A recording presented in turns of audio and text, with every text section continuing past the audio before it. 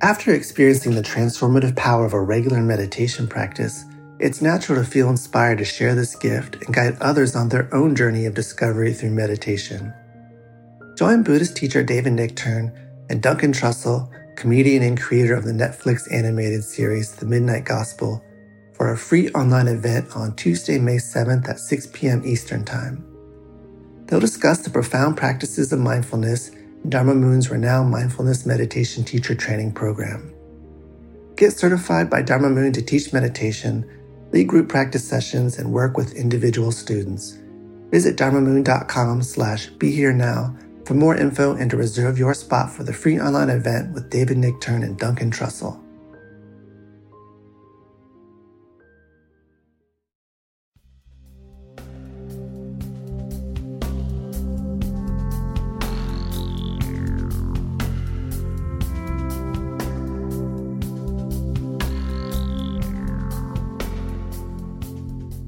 This is Mind Rolling, and I'm Raghu Marcus.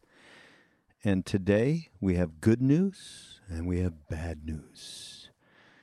Most people say, well, give us the bad news first. Well, the bad news is that David Silver, my erstwhile partner in Mind Rolling podcast, has the flu.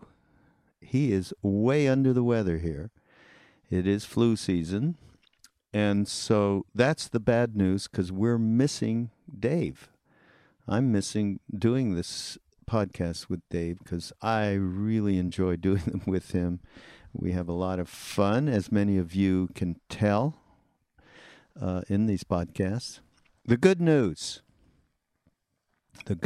is that a few weeks ago, I did a podcast with Duncan Trussell in Maui at the Open Your Heart in Paradise retreat. It was the first of its kind. We did a live podcast in front of an audience of attendees to the retreat with Ram Dass and Krishna Das and Jack Kornfield and others, Trudy Goodman, Mirabai Bush, and my stupendously beautiful wife, Saraswati Marcus, who led the yoga. So Duncan and we managed to pull Jack up out of the audience and included him in some of the podcast doings, shall we say. So it is a very unique for us and fun podcast. So I thought that this would be an opportune time to put this out while Dave was under the weather. So I think you're going to enjoy it, even though we all are going to miss him. And I will briefly just suggest to everybody that to continue to support not just Mind Rolling and what we're doing here.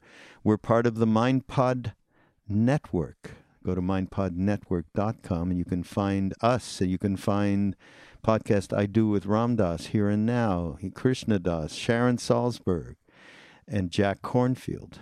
And not just these wonderful podcasts that you can subscribe to on iTunes or stream through SoundCloud et al., but we are putting up wonderful blogs and links to these incredible videos that we've been finding, mostly Noah, who is leading the charge here at the MindPod Network. So there's a lot of rich content, a lot of great recommendations for books and so on, which you can go and find through our link to Amazon.com. And, of course, as you all know, because we certainly encourage you, and some of you have said a little bit too much, to go and bookmark or at least link up through the site to Amazon whenever you purchase anything, so we get a small piece of that, which really goes a long way to support us, or just through the donation button. With Mind Rolling, you can buy our lovely T-shirts. So I'm keeping this brief this time, everybody out there, and I know a few of you would really love to see this brief, but it is the way in which we can get the support we need to do what we think is some great sharing, great offerings, and hopefully a real contribution. So please do go to mindpodnetwork.com, and you can find the links. You can link up to any of the individual shows and donate specifically to them or in general to the MindPod Network. So here we are. This is myself, Raghu Marcus, and Duncan Trussell, our podcast guru, in dialogue at Open Your Heart in Paradise in Maui with Jack Kornfield. Enjoy, and we'll see you back with Dave next week. Welcome, everybody. Mike called this Mind Rolling Podcast with Raghu Marcus and Duncan Trussell. Thank you.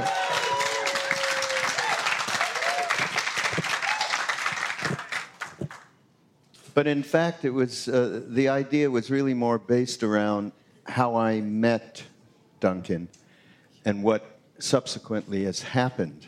Now, I guess a bunch of you do know who Duncan is, but there must be somebody who doesn't. Anybody who doesn't? Oh, most people don't. Good. Doesn't hurt my feelings at all. Okay, so let me go back and do a little historical thing. 2 years ago, right? Ballpark, 2.5 years ago? I would say 2.5 years longer, ago. Yeah, a little longer.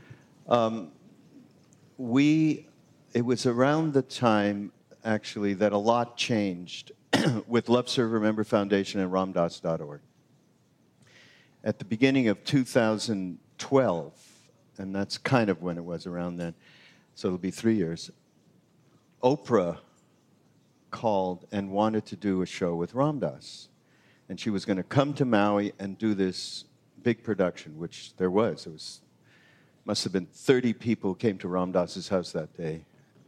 It was Oprah, big time. And Jack can attest to it because he was just on Oprah himself. And she does things absolutely right.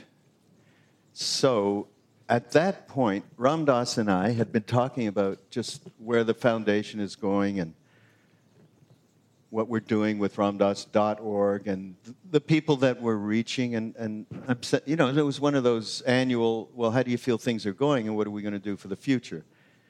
And he said, one thing that I would really love is for this stuff, all these books, my lectures, all of it, if it could become available where the new generation would be able to get access to it. And I said, you know what, that's exactly what I've been thinking of too, because we are starting to get a bit of interest from millennials. At that time, which was right around with the time with Oprah, because I needed to see if we could really I thought, well, okay, this is a great way to get the word out, Oprah, right? So I went out and tried to find somebody who could help with digital marketing. I found somebody, and his name is Jared, and Jared is around here somewhere, and that started a flow of people, millennial people, who all offered to do one thing or another to get the word out to their constituents, to their people. And soon after, a few months ago, I get an email from Duncan Trussell saying, I love Ramdas, and I'd love to help. And I'm a stand-up comedian, and I have a podcast. And, I've been in the radio business, so I knew what podcasts were. I wasn't really into them. But just I didn't really connect with it. And then Duncan took me through it, step by step, about how to do this. And he said, Ramdas has an amazing catalog of talks for 4 or 5 decades. You just need to clip pieces of those talks that interest you, and then just do an introduction to them, and just talk about maybe your own experience a little bit related to what Ramdas has been talking about. And we started to do that, and then really, from there, that in combination with that Oprah thing, these two things suddenly changed the landscape completely for how many people were part of the family, part of the community. At this point, at ramdas.org, 500,000 people a month go there. The Facebook and social media is close to 500,000 people on Twitter and Facebook. So it has and it is all due to what happened from that time. And I have to give you a bunch of credit because, I mean, there's people coming up left and right. Yeah, I heard Duncan's thing. Yeah, then I found you. And here I am. Where are those two guys from Australia? There you are. Cool. That's cool. Duncan is our podcast guru, and we have gone since then, of course, way further by inviting, and Jack is sitting right here, so inviting Jack into the mix, and he's been working with some of Duncan and some of his comedic friends who are interested in consciousness, so these fantastic podcasts, extemporaneous expressions of Dharma had been incredible, and you can go, just briefly, we created a destination site for all of these podcasts. So what we do at Mind Rolling, Dave Silver and I, and what I do with Ram Dass and Krishna Das and Jack and Sharon Salzberg, they are all in that one, under that one moniker, mindpodnetwork.com, with a lot of other beautiful supporting things like articles and videos and so on. And that has the central spoke of all of this, the wheel of all of this really has been Duncan's efforts to really allow his audience, who are very young skewed, and have some desire to get an idea of how to just get balance and they're not interested in any of the isms probably, but they do want to know how to get on with their lives in a way that they can be happier. Just basic stuff, and so you do that. Oh, thank you. Thank you. So talk a little bit about just how you do that, and also where did you come from in terms of being interested in Ram Dass, and how did that happen? Well, when I contacted you, right around when Oprah was contacting you, yeah. from wherever she lives, it's probably in a cloud somewhere in an opulent palace. Yes, just up the hill is her opulent. Oh, really? Yeah, it's incredible. I believe it. They named a coffee after her at Starbucks. Right. Doesn't get bigger than that. No.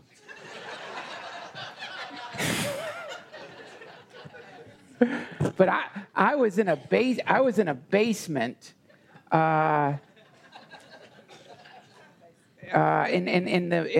a relationship that was collapsing, desperately just trying to avoid reality in any way that I could, completely addicted to this ridiculous video game called StarCraft 2.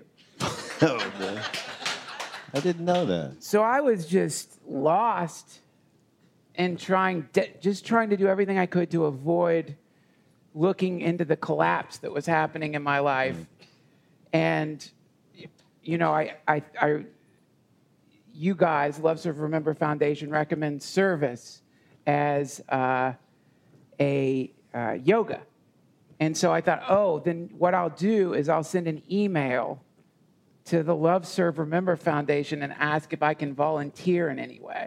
Oh. And so that's what happened. I emailed you from a depression basement. Oh, God. Had I known that, And I love that you give me the honor of saying that I'm somehow in the center of this thing, but I would be, obviously that's not the case. The thing that's in the center of this is the energy coming from Neem Karoli Baba and from the satsang that's formed around that energy. And it's a really cool trick. It's like a magic trick, because really all I have to do is point people in that direction, and their minds get blown. And I like blowing people's minds. So it's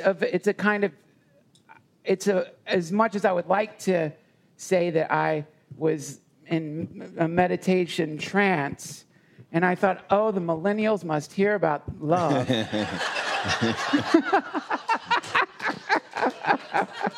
It wasn't like that at all. No.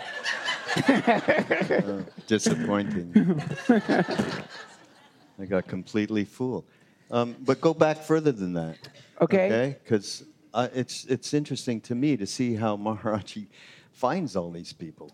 Well, my mom was a fan of Ram Dass, and we would go on these long trips, and she would remember when they had those cassette tape holders with you could fit in, I don't know how many cassette tapes, 12 cassette tapes or something. And when we would go on these long trips, I would look at the cassette tape holder with dread, like, oh God, 12 of these things we're going to be listening to. Oh my, the whole trip. So I would try to ignore Ram Dass when I was a teenager. I wouldn't listen to it at all. And then when I was in college, of course, Be Here Now is in 80% of dorm rooms at a liberal arts college. That's a statistical fact. Oh, right. And so that's when I started reading it and realizing that there was really something to it. And I remember seeing a picture of Maharaji in Be Here Now and having this bizarre sense of familiarity to him. When I saw his picture, I remember thinking, God, he reminds me of someone. I just kept thinking, is it my Uncle Jimmy that he reminds me of? But my Uncle Jimmy is this fundamentalist Christian who's like a logger, so it wasn't him. But, and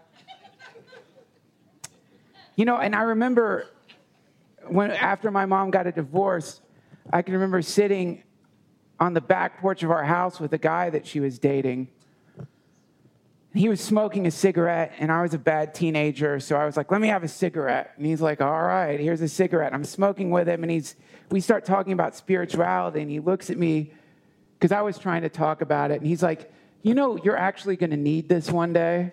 He said? Yeah, he said, you'll need this one day. You don't understand. You don't really understand how important this will become to you. And then my mom died. And not immediately after I smoked the cigarette. That'd be horrible. My mom saw me smoking, and that was it, man. Yeah. She just died, collapsed right there. But then you became interested, though, in Ram Dass at that time. Well, that's when it starts. That's when you start realizing, thank God I came into contact with this kind of information, because you start playing around with it a little bit, like a fun recreational hobby type of thing, which is great. I think that's a wonderful way to start. The approach should be lighthearted and sweet. But then in 1 year, my mom died and I got testicular cancer. And that's when it goes from being a kind of recreational hobby to being something that you realize, thank God that this exists. Thank God that there is something that you can connect to, that when the sea gets really rough, you can find this state of equanimity a little bit. I'm not like you guys. I'm mainly just in a turbulent mind state. I'm lost. No, none of us have any turbulent waves at all. Not one. But of us. But yeah, not to get overly sappy here and talk about when my mom was dying, but when my mom was dying, I said to her, what do you want me to do? Something you ask your mom when they're dying. And she had a spiritual practice, a real spiritual practice, and she was very dedicated to it. And every morning she would wake up and meditate for a long time. And you see when someone's dying, holy cow, you see how incredible that practice can be, because the grace with which she left the universe was just stunning. It's beautiful. And she said to me, I said, what do you want me to do? And she said to me, expand. Really? Wow. And I still think every day I think about that. And then, today when Jack was talking, and the meditation is this beautiful meditation of expansiveness and opening yourself up in those moments, in those little brief moments where I'm not thinking about my character in this video game I'm addicted to. I think, oh, that's what she was taught. This is what she was talking about. She knew that this is a possibility. This experience is a possibility for everybody.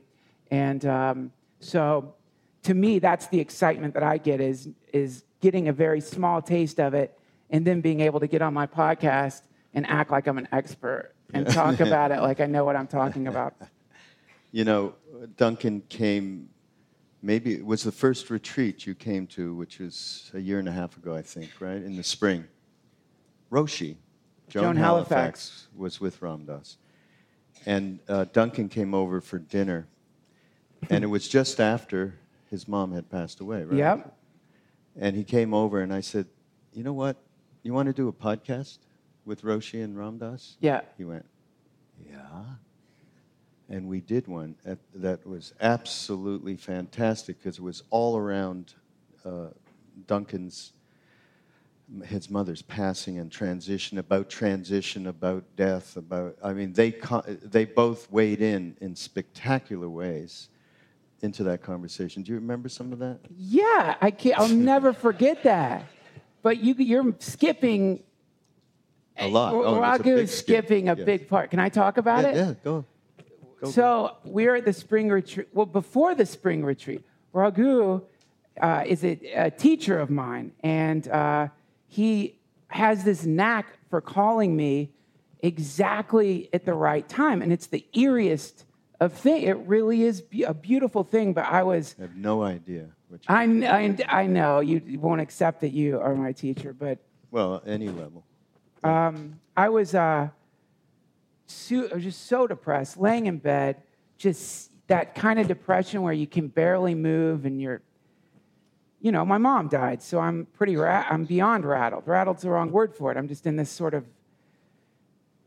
like a rat on that sticky stuff that the monsters put out for mice, it's like that. You're just stuck. And you called me and you were like, well, you just have to come to this spring retreat. You just have to come. And I was in this fog, and I'm listening to you, and I'm thinking, okay, I'll do it. And I remember getting the airline ticket and how I could barely do that. I was so depressed. And then, so we're at this retreat, and they were going on some expedition, and you said, you're not going on the expedition today. We're going to go to Ram Dass's house. And that, for me, was just like, oh my God.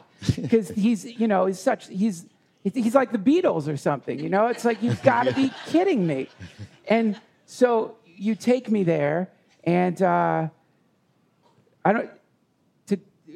all of a sudden, I'm in a swimming pool with Ram Dass and Roshi Joan Halifax and Raghu. And Roshi Joan Halifax is carrying Ram Dass around the pool. And they're like a kid. And he's laughing and she's laughing. And they're just playing. Suddenly I'm around. You're just watching them play. And of all the things that I've learned from Ram Dass, one of the greatest things I ever learned was sitting in the swimming pool. He looks at me, and he looks around, and it's so beautiful, and he goes, ah. And I thought, oh, that's it. That's what it is. That's the essence of the thing. That's it. And and then he said to me, I want to talk to you. And we were back in his house, and he was in his wheelchair, and he wheeled up to me, and he's looking. I'll never forget this. He's looking at me, and doing that thing is where he's like a love lighthouse or something, and just blasting you with love, and eventually you can't fight it off. It's overpowering. And so of course I started crying. And I'll try not to cry now. And I said to him, oh, God, I wish my mom were here because she loved you so much. She would love this. And he said, she is here. And he meant that she was there. He didn't mean in some sort of, symbolic way, or he meant your mom is here. In the moment. In the moment. And I felt it. I felt her there. And I felt her again since. But that was really the first time where I realized, like, oh, just because my mom's body isn't here doesn't mean that she's gone. Right. And so, so that was one of the great moments of my life. And that's all because I sent an email from a basement. And I'm very thankful for that and grateful to you for that. Sorry to get sappy with you guys, but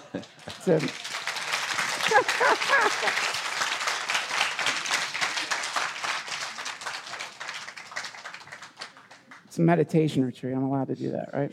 It's a love fest. We can go on. It's a love fest, and we can continue. But what's so? This is about this retreat is my love and power manipulation. Oh yes, Krishnadas called it. And so you and I had a little chat yesterday. Yes. And there's a brilliant part of that whole subject matter that relates to what we've been talking about, and relates back in a much deeper way to Ram Dass. And after he went to India the first time, and he met Maharaji, and what he came back with, and how he shared that, which is a seminal point in history for all of us to even sit here at this time. So I love the symbolism that we talked about around the fact power is just energy, right? Yeah. And we are relating that with the web and what's gone on. Since Ram Dass has been here 10 years ago, we immediately said, well, he can't travel anymore. We got the web, though. We should be able to do something. And that's when we started up the website. It's literally next month, in January, February, is when we worked on and got the website going, I think by the end of the first quarter, 10 years ago. We should have an anniversary about that. Because it was really something special, because literally Ram Dass could no longer travel, and then suddenly we had this energy vehicle, this power through the web, which from that time to now, of course, has blown up in its ability to reach people in an instantaneous way.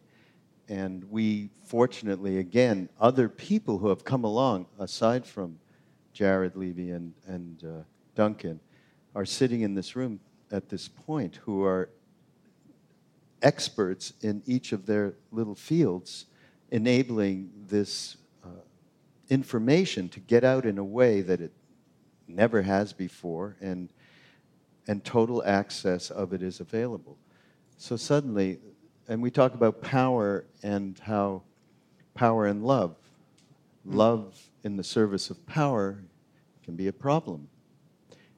Power in the service of love is really what this whole network has become, and the ability to get this out there. So, yeah, talk a little bit about that. Well, yeah, that is something I'm fascinated with, and the reason I wore this cheesy free acid shirt is because Timothy Leary said the internet was going to be the new LSD, and I remember the first time I read that, I didn't quite understand what he was talking about, but when you consider the power LSD can have on a person whose ego is crystallized, the freeing effect that it can have, it's amazing. Yeah. And in the same way, the internet is freeing everyone from it's offering people an information conduit that's never been accessible in the course of human history, which is that when I was growing up, just hearing about Timothy Leary, you had to find an anti-drug book in a school library in Western North Carolina, where it's like one paragraph about this professor who lost his mind on acid and don't mess with this stuff. But if you're a high school kid and you read about a professor who lost his mind on acid, you're like, oh, where do I find out about this professor? Yeah. But there's no Google, so you're not going to be able to. What you hear about this, this lineage is going to be limited to how cool your group of friends is, or how what family you've been born into. That's no longer the case. Now you can instantaneously not only listen to lectures from Ram Dass, or listen to lectures from Jack Kornfield, or listen to lectures from Chogyam Trungpa, but you can look at almost every scripture. You can look at anything that you want. It's all out there. And that's a brand new thing. That's a brand new thing in the course of human history. It's not even a millisecond that this power has been out there for us. And what it's done, I think, for humanity as a whole, is it has empowered each human with more power than any human has ever had before. Because if you had a great idea 700 years ago, or if you had a great idea, when did the Buddha get enlightened? It's Jack. Jack, when did that happen?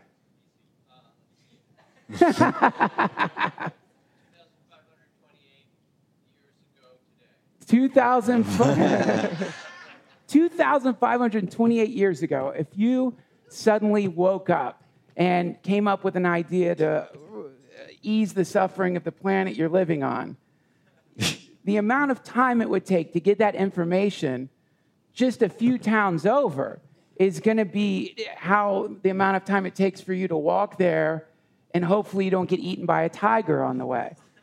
Now, that information can get transmitted instantaneously around the planet. And I think about that equation, which is how long in each time in human history would it have taken for Mel Gibson to ruin his career? In 2,800 years ago, that guy would be fine.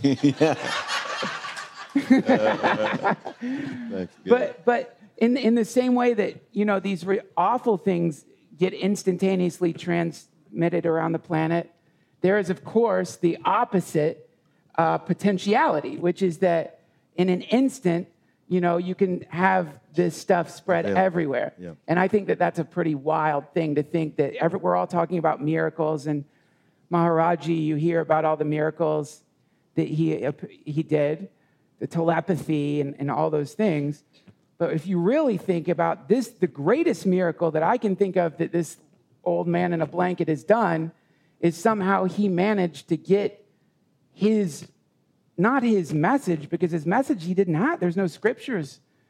No scriptures. But somehow he managed to get his energy around the world through a technology that didn't even exist when he was alive. No, it is. And that's pretty mind-blowing to me. Yeah, it is.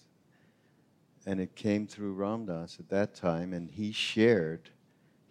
It's the impulse to share. There was something, he couldn't stop himself. Maharaji said, don't talk about me in America. But he could not do it. He just couldn't do it. Of course, Maharaji, this is all designed and known. Well, right, because he apparently knew everything about Ram Dass. Yeah. So he knew that if you wanted to get a message to the world, tell this guy not to tell anyone.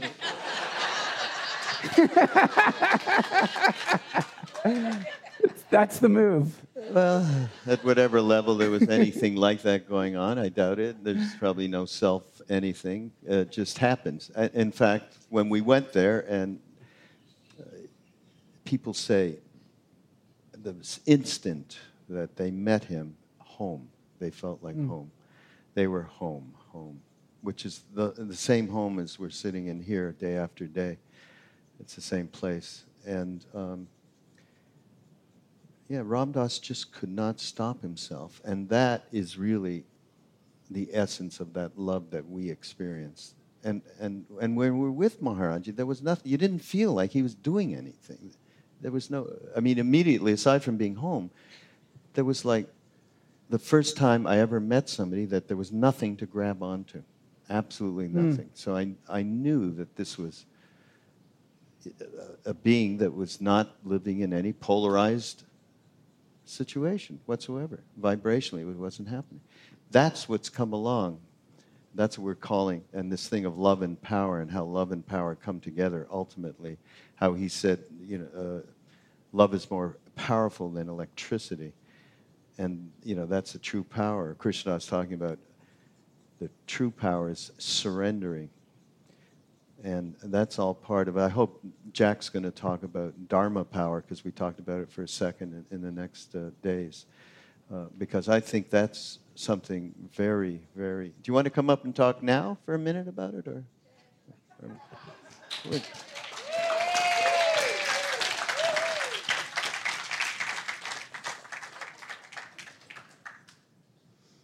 I'm sorry we're doing this to you. The man is working. He's worked, and I forgot, because today he was teaching for 3.5 hours. Just a very brief. Haven't they heard enough from me? Plus which, I thought, Dharma power. I asked Mirabai, what is Dharma power? She said, I don't know either.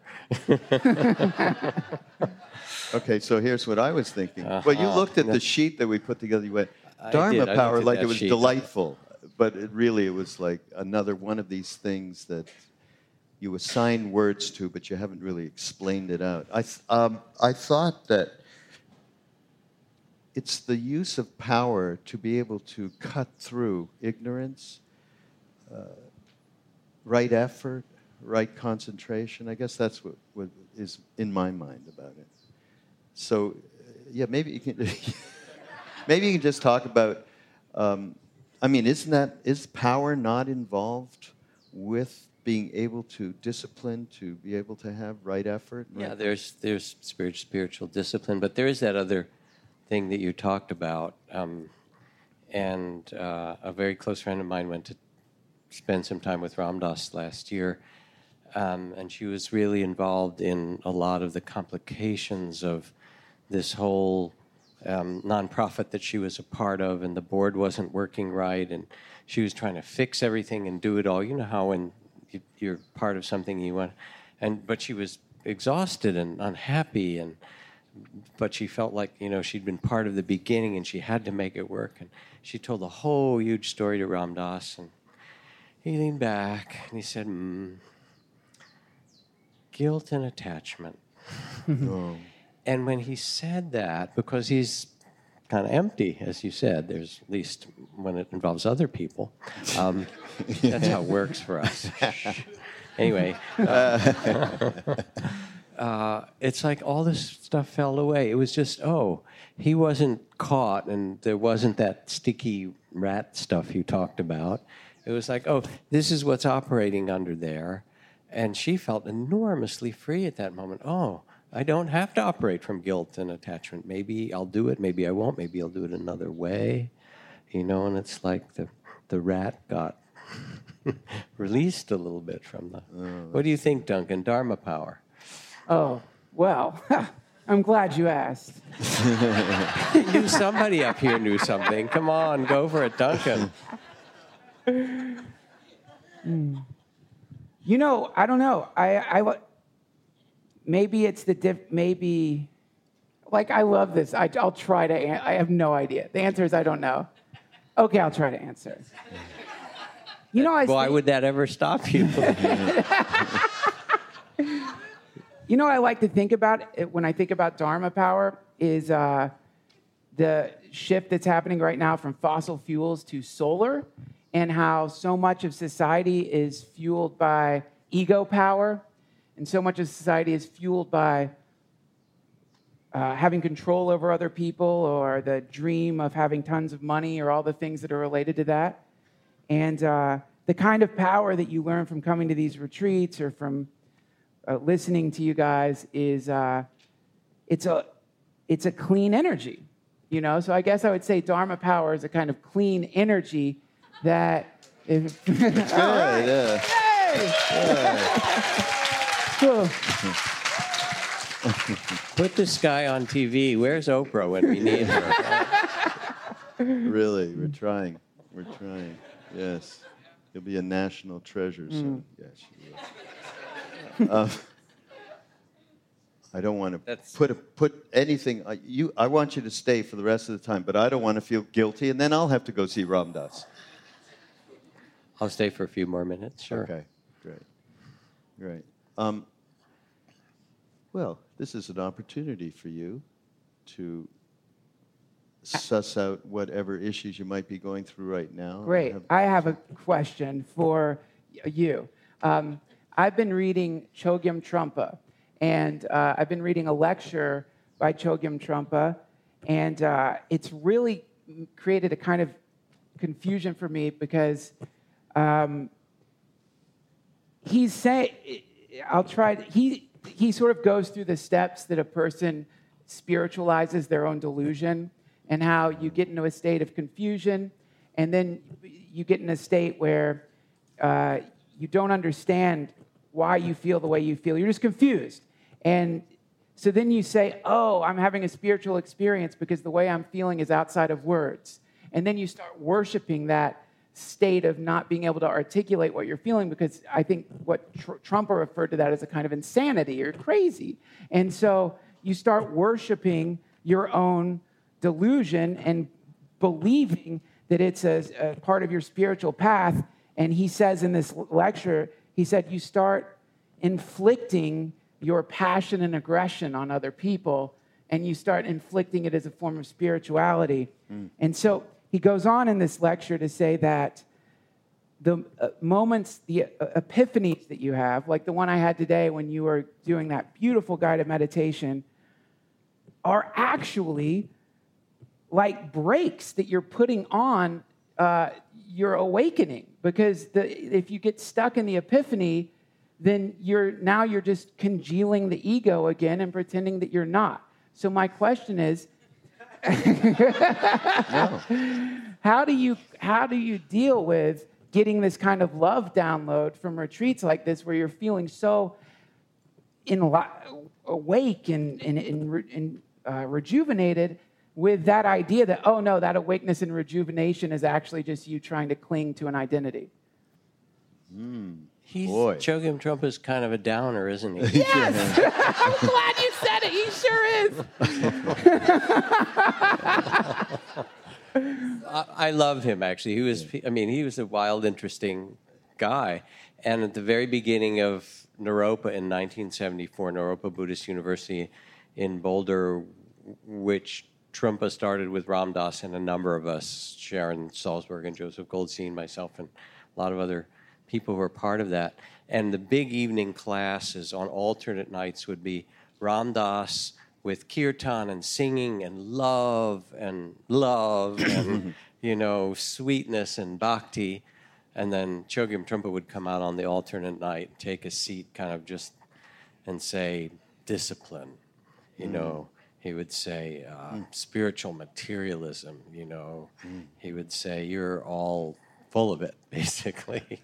And you just have to see the suffering of it, And then the next night, Ram Dass would come out and he'd say, it's love, Maharaji's blessing, and people would be dancing. And then Chogyam Trungpa would come out and say, you're missing the point. It's not about getting high. People were like ping pong balls going back and forth, right? So you're asking me which one was right, basically. Yes. Yeah. Well, I see from your T-shirt you found the answer. That's what I thought. Cool. No, it's. I know a lot of these guys, the swamis and lamas and mamas and, papas and gurus and stuff, because I'm in the industry. So I sort of get backstage with them, and they're human and they're amazing both. And the thing is that it's great. There are these different voices. And so Trungpa is saying you can make a trip out of your spiritual life, and then you can impose it on people. God spare your family, because the point isn't to become a Buddhist, it's to become a Buddha, right? And when I'm a Buddhist now, oh, sorry, what's your diet or whatever, So he's pointing to ways that we can misuse spirituality, but we're Americans. We know how to misuse anything, right? It's part of our heritage. And then Ram Dass is saying, yes, but beyond that, there's space and freedom. Trungpa knew that as well. So I just like the fact that there are these different channels that you can tune in, and sometimes you or somebody close to you perhaps needs to remind you, hey, you're coming on a little heavy. You sort of made a whole new identity out of your spirituality, or you had that experience, yeah. And how about the dishes? You know, today is not... and if you really want to know about the guru, go talk to their spouse. Basically, they'll tell you, you know. So I'm glad for those different messages. And then you have the very difficult, intimate, interesting dilemma of listening and sensing, well, what's the right message for me now that helps quiet the mind, that helps open the heart, that's not ego-bound, that actually helps me love. And sometimes you don't know. Sometimes you just messed up, right? And so then you go rummaging through your mother's tape collection and you put on Ram Dass and, oh, yeah, thank you. Now I remember. How's that? Great. Yeah.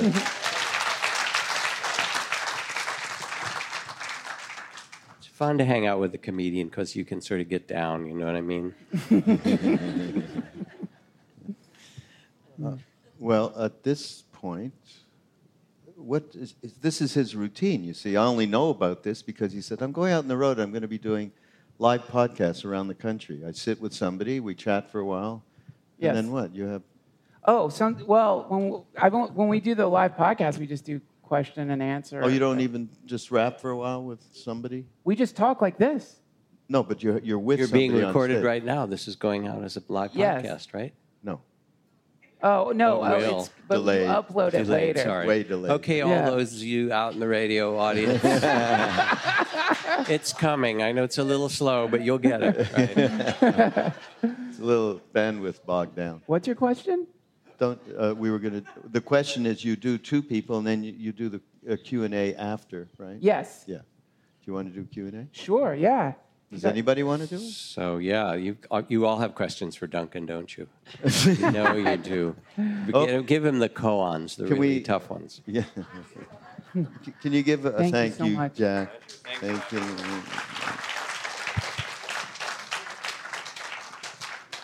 Oh, and you have a mic? I have a Yes. mic and I have a question.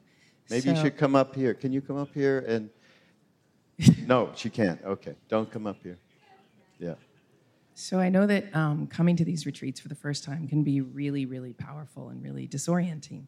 And so I wondered, Duncan, if you had any advice for maybe some people here or maybe some people listening. Like how to get it back together when you go home and, Oh. the bob starts to leave after a week and then you hate everything and like how do you get it back? I don't think you. I just think you are in a world of hurt, and there's no way out of that. I Okay, can't imagine. please. No, don't tell the total truth, for God's sake. I don't know. I think that you sort of get a chance to practice mindfulness and sort of watch the way your ego starts coming back in, and you get to watch the kind of, I guess, the inevitable, cooling down of the energy that you sort of build up here, and you, I suppose, it's kind of like because you've felt this, then you must be able to feel it again. And so if it goes away for a moment, then at least oh, I felt that once. I could definitely, it's like if you've ever managed to get in shape at all. Like, I think, oh gosh, I bet maybe 9 years ago, I kind of got in shape. Like I had mild bicep muscles. And I always think to myself, I bet I could do that again. Now, I might be fooling myself because I'm 40 and I only have one testicle now. But maybe. So I think in the same way, when you get back out there and you start feeling that kind of dreary gloominess and you realize you're surrounded by demons and the world seems like a hellish hell vortex that you're trapped inside of. Sorry, you guys, I live in Los Angeles. Then you can go back to these moments and kind of plug into it again and it helps. But I don't know. I kind of think there seems to be something funny about the first time you yell at someone in traffic after a retreat. And just be mindful when it happens, I guess. How long does the glow stay with you usually after a retreat? How long? Man, I made it about 2 weeks. That's great. Yeah, I thought it was pretty good. But I don't know. It comes and goes, too. You know, I'd say that it lasts. It's so funny that my friend picked me up at the airport after the last retreat, and he was like, Duncan, it seems like you're glowing. And I was like, oh, I know. It feels so good. And then probably 2 weeks later, it's 2 a.m. in my house. I'm with my friend who picked me up at the airport, Dustin, who runs Feral Audio. We're drinking tequila, and I'm screaming at him, get out of my house! So 2 weeks for me. 2 weeks. Okay. Let's see what happens this time, because this is what, third retreat that you've been? Yes. So this time, let's see if you can break through that barrier of 2 weeks. Yeah, I think, I'm staying in Hawaii an extra week because I didn't want to go plunging back into it I did last time. But let's see. Okay. You know, I mean, that's part of the thing you guys teach anyway, is that those moments of whatever they happen to be are actually kind of like whack-a-mole or something. Like it's like, you know what I mean? It's like whack-a-mole where the things pop up out of the holes. Yeah. And sort of when you go to a retreat and you start practicing and you get quiet, it's like all the moles go down. And then when you're practicing mindfulness and one of the moles pops back up and it's like tells you, your friend's an asshole, throw him out of your house. Yeah. Then you can just have a moment to look at the mole. And where's Jack? Did he leave? I wish he did. Oh, there he is. He's going swimming. We're all going to go swimming. That's what you should do. So just name the moles. That's it. Yeah, name, but then bow. Bow to the moles. Bow to the moles. Okay. Anybody else? There's the mic. I don't want to be a downer, but I've been thinking about like the people that it seems do the right things for the wrong reasons. And they could make a huge change in people's lives, and they're helping people. Like they're going to Liberia, but it seems like they're just going to Liberia to post about it on Instagram. Yes. And so it seems like it's coming from a completely egotistical place. But if they're actually helping people, does it matter? I have a great answer for that one. If you found yourself injured, and like let's say that you were riding your bike and got hit by a car or something, and you're laying on the sidewalk and you're bleeding out, and a first responder comes up to you and is about to bandage your arm, the one thing you're not going to ask him is, why are you doing this? You don't care. You're not going to say, are you doing this for the right reason? Do you have no ego, or are you a conduit to the universe? Did your guru tell you to do this? You're going to be like, please help me. Please just help. So I think that if I had a choice, then I would love for whoever is helping me to be doing it for what are considered the right reasons from a crystal clear, egoless perspective. But we don't often have that choice. And if you wait to start doing good things in the world till when you think you've reached the place where you're awake, then you're going to be in a coffin before you head down to Liberia, probably. Because it's one of the tricks of the mind, I think, is that the mind gives you all these reasons to not help. And a lot of times the reason the mind will give you to not help is because it will say, you're a fraud. You're helping this person because you want to be looked at as a good person. You want to be looked at as you want people to respect you or whatever. That's a trick of the mind. Because gradually, as you start helping people, it doesn't matter the reason you went into it. It doesn't matter why you started helping. Over the course of helping people, you get that weird shift in energy, and then it doesn't matter. In the Bhagavad Gita, Krishna names the type of people who come to him. And I was one of the people who come in the Bhagavad Gita. It says seekers after wealth. seekers after wealth. And I always thought that's really smart. Like, oh, yeah, that does make sense, because only the greediest people would try to connect with God. That would be but in the process, in the process that comes from that connection, I think a shift will start happening, and you'll find that the greed and hypocrisy at least diminish a little bit. Now, you actually did some social action recently, maybe 6-8 months ago. You had a little, like Springsteen comes to town, they collect, or we just did at Thanksgiving. We collected canned goods and so on. Yeah.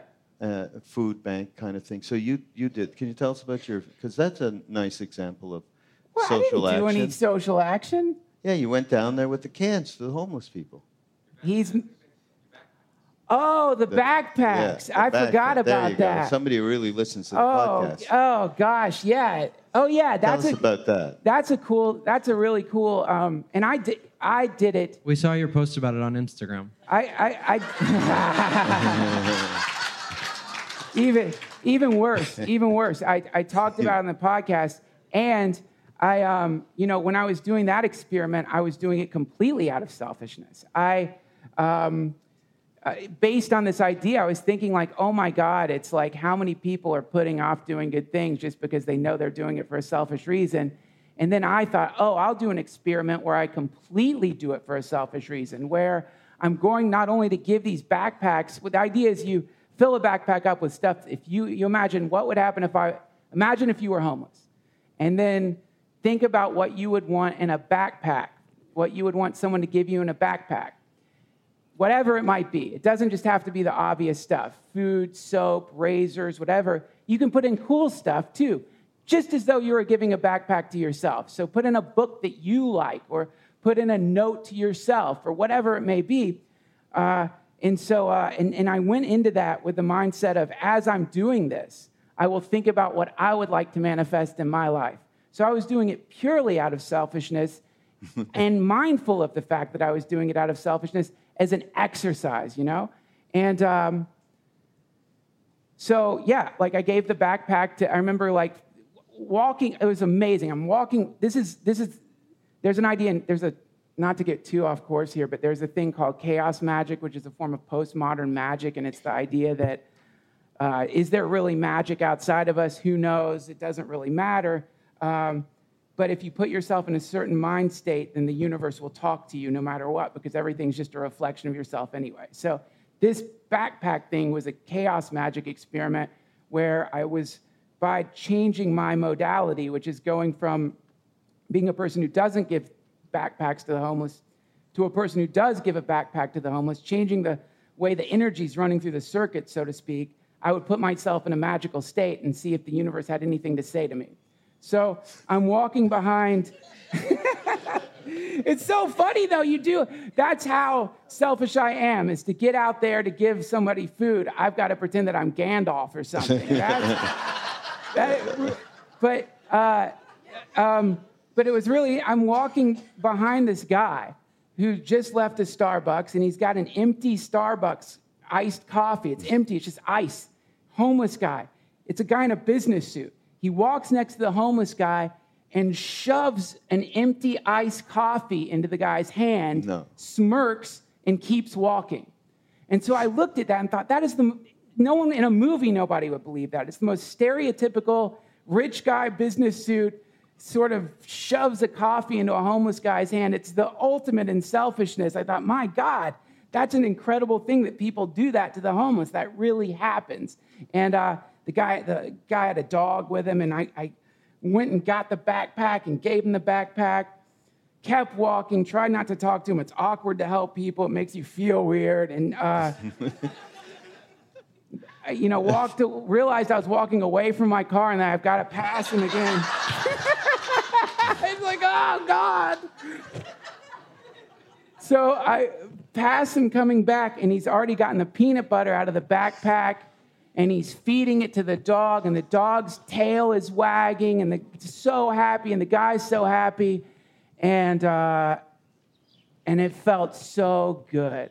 And so, I think that was a case of a magical act working, and the energy that popped out of it, I'll never forget it. It popped me out of my sort of selfish pattern, and I realized that even if the reason for doing it was selfish itself, it still created a chance for me to stick my head up out of the water of my own ego just for a second and have a beautiful moment. So it's worth it. There's a... Oh, thank you. Good boy. There's an incredible video of His Holiness. This reminds me of this. What you're talking about, to me, is no matter what crazy design you had around taking this backpack down to the homeless, Yeah. what happened in the end was real altruistic heart. And as a result, that happened, and of course, feedback came to you immediately, because that's natural course of what happens in life. There's this video of His Holiness the Dalai Lama. It's like one of the greatest things I've seen in years. I did not turn you on to it? I don't think so. Really? It's him talking about bodhicitta, awakened heart. And he's teaching something. He's about to teach something to his monks and so on. And he starts to talk about it in terms of altruistic heart. And what we really need is this enlightened heart, kindness. And so, you know, how practical and wonderful he gets. And at some point in it, he breaks down and starts to cry. You can tell that he's just feeling this compassion for the whole world in that one moment. It's one of those breathtaking, something happens, and nobody knew it was going to happen. And the only other time I found that this happened was when, I'm looking at Mirabai and Ramesh, we were with Maharaji. Krishnadas went through this story last night. I'm the Canadian guy, as he said, who asked him, and he completely tells it wrong, by the way. He's admitting that now, but it's still... Okay, I'll try to be brief. I was going to do it. I'll do it quickly. And it was, we were sitting there, and Ramesh was sitting to my left. Krishnadas was there as well, and a woman named Donna Sue. I mean, you know, I can still see the people's faces, you know, sitting there in that moment. And I'd only been there a few days, and I thought you get a Hindu guru, so you might as well ask for a mantra. But it came out, Maharaji, how should I meditate? And he said, when Christ was nailed to the cross, he felt love. There was no pain. He was lost in love. Meditate like Christ. And that's when I was like, completely, first of all, I'm Jewish, and we all were, you know, had no idea about Christ, really. I mean, I was brought up in a conservative household, and I really, it was not part of the lexicon at all. And I never read the New Testament. He used to say, read your book. Did you read his book? The New Testament. Where's your cross? We were all wearing crosses. Ram Dass came the next day. And I just said, Ram Dass, you have way more of a conversational rapport with him. He told me to meditate like Christ. Can you ask him how Christ meditated? So we went back the next day, Ramesh, Krishnadas, me, and a couple other people. And Ram Dass said, you said to meditate like Christ. Can you tell us how Christ meditated? Maharaji just closed his eyes immediately and went back like that.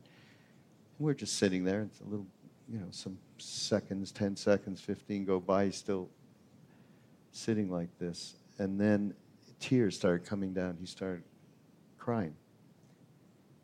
And we, of course, were like little children who you're with your parents. You don't know why they're crying. And he just kept going over and over.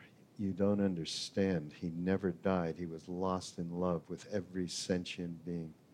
And he kept saying, you don't understand. And he was, just over and over, he was one with everything. And in that moment, we had Christ darshan, period. Nothing less, more, anything. It happened twice. And it was like just being in that compassion of the whole universe, that you could actually sit there and experience that. And that happened with His Holiness when I saw this video. He became overcome with Christ, if you want. You can see that video if you go to ramdas.org, featured teachers. And the featured teacher that has His Holiness in it is Lama Tsongkhapa. And if anybody wants, you can write me at raghu@ramdas.org, and I will make sure I send you a link. The video is down, scroll down to the video, and it is well worth taking a look at it. So that is, I experienced it then, knowing that, and that's what I'm talking about, that came back through Ram Dass to all of us, is that altruistic heart that can do nothing but share, love and power.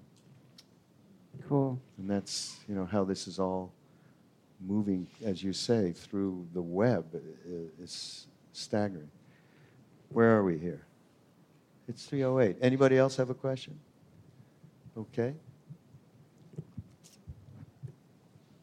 Duncan, I just wanted to ask you what your opinion is on the future of the technology side of spirituality, because I got turned onto Ram Dass through your podcast, which turned me onto the Be Here Now podcast that Raghu does.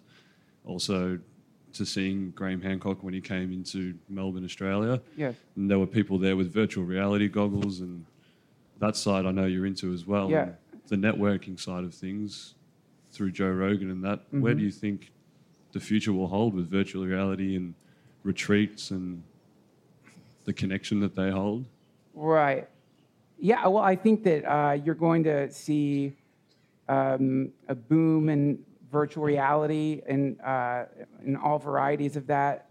And I think that's going to be its own teaching for people because, and when you experience, even if you've ever, there's a thing called the Oculus Rift, for if you've never heard of this, it's so cool. But it's real VR goggles, and you put these things on, and you're in another place. You're just in another place. And it spooks people because they think that it's a form of trickery or it's cheating or something to put on goggles and suddenly be in Hawaii, for example. And obviously, you're not really there. You're sitting in your house. You don't feel the wind yet. But they're working on that. They're working on what's called, I believe it's called neurological prosthesis, which is a way to sort of wire up the brain to input actual experience into it. That's something that people are very interested in doing. And again, you hear that and it sounds horrifying, but then you think about people who have something called locked-in syndrome. There's people who can't move.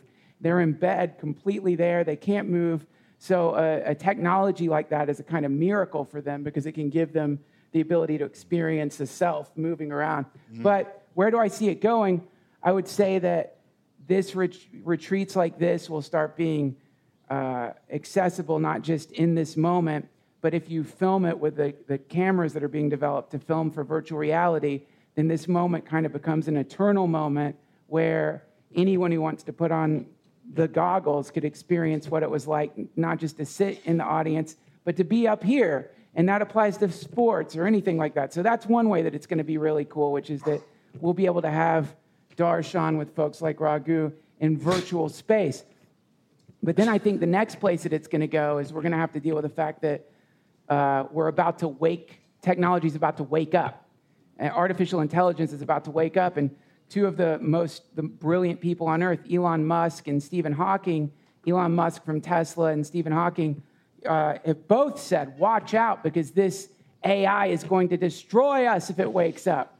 And what a great time to be alive, that the smartest people on the planet, you're actually getting to experience the comic book scenario of brilliant people telling you robots are about to eat us or whatever. That's cool. I never thought I'd get to hear that in a real way. But I think they're off base in their approximation of what happens when something becomes more intelligent than human beings.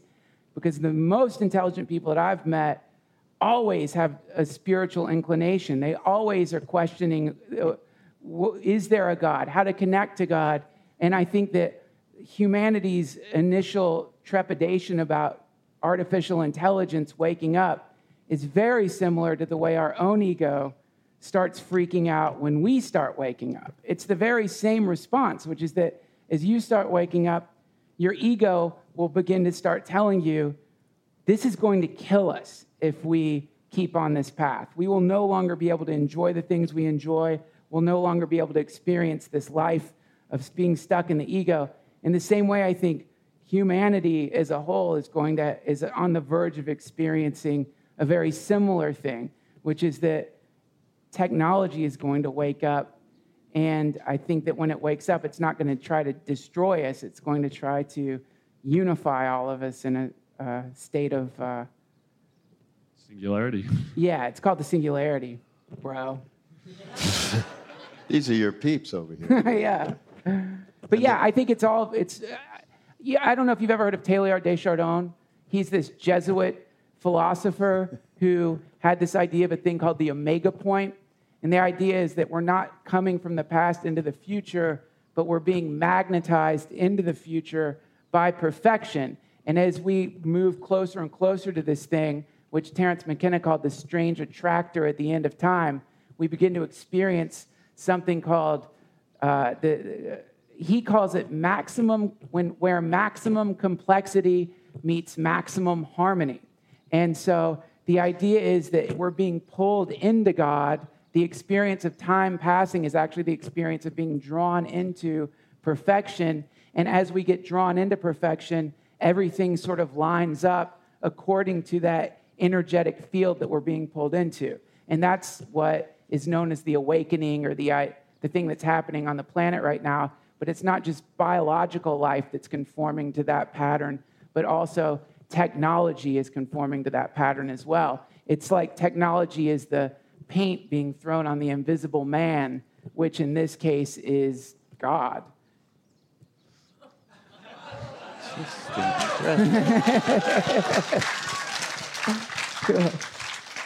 From podcast guru to guru. Not guru. Definitely Incredible. You know, a lot of this really is about, in any of this, it's really about what this retreat and what we're talking about. Love in the service of power, we got a big problem. Power in the service of love, and then, you know, we can feel more confident that the right thing is being done at that level, at all levels. And of course, the individual thing being the most important. I mean, that thing Ram Dass talked about earlier today around talking about social action, of just having our hearts changed before anything can change, which he's been talking about forever, is this supremely important. And think about any endeavors, you know, from what you were doing with the backpack to what's going on with technology and so on. Maybe one more, because people want to go to the beach. Yeah, go ahead. With the sun. Okay, one last one. I had to chuckle when you told about the 12 cassettes in your mom's car. I traveled with my son across country this summer with a 64 gigabyte iPod. And he regretted the day teaching me how to hook up an aux cable to the... But with that in mind, as a mother of 2 teenage boys who forbid me to say the word yoga in the car when other kids are in the car, or take down the Om sign when somebody's going to spend the night, what would your experience with a mother of this sort, what would you give as advice to mothers with teenage boys that are, you know, the whole thing?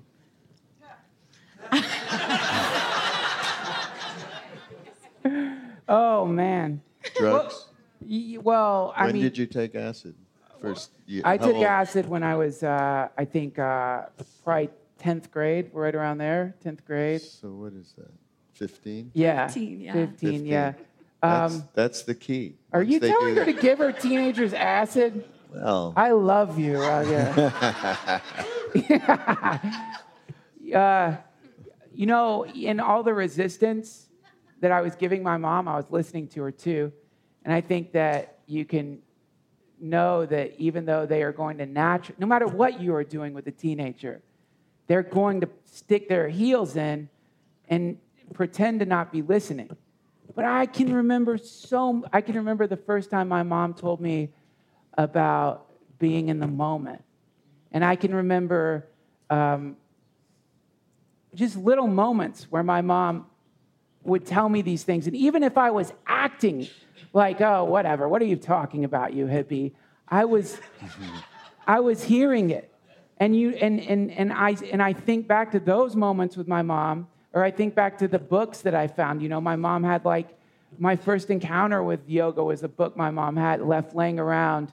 And I picked up the book just because it looked cool. It had a circle with a triangle on it, and it was called Raja Yoga by Yogi Ramacharaka, who later his real name was Jack Thompson. He made up the whole thing. He was this English guy, but it didn't matter because the information in the book was real.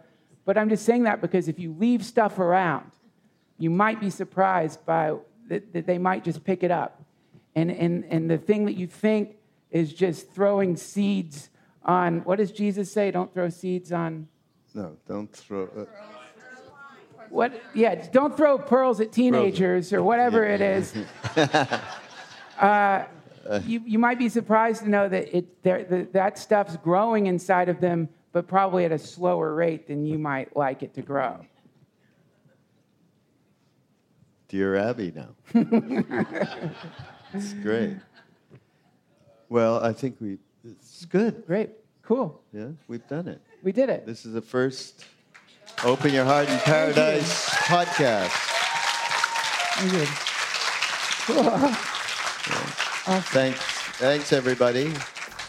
And go to mindpodnetwork.com and you can hear tons more of this stuff. And Duncan Trussell Family Hour. Yep. Thank you.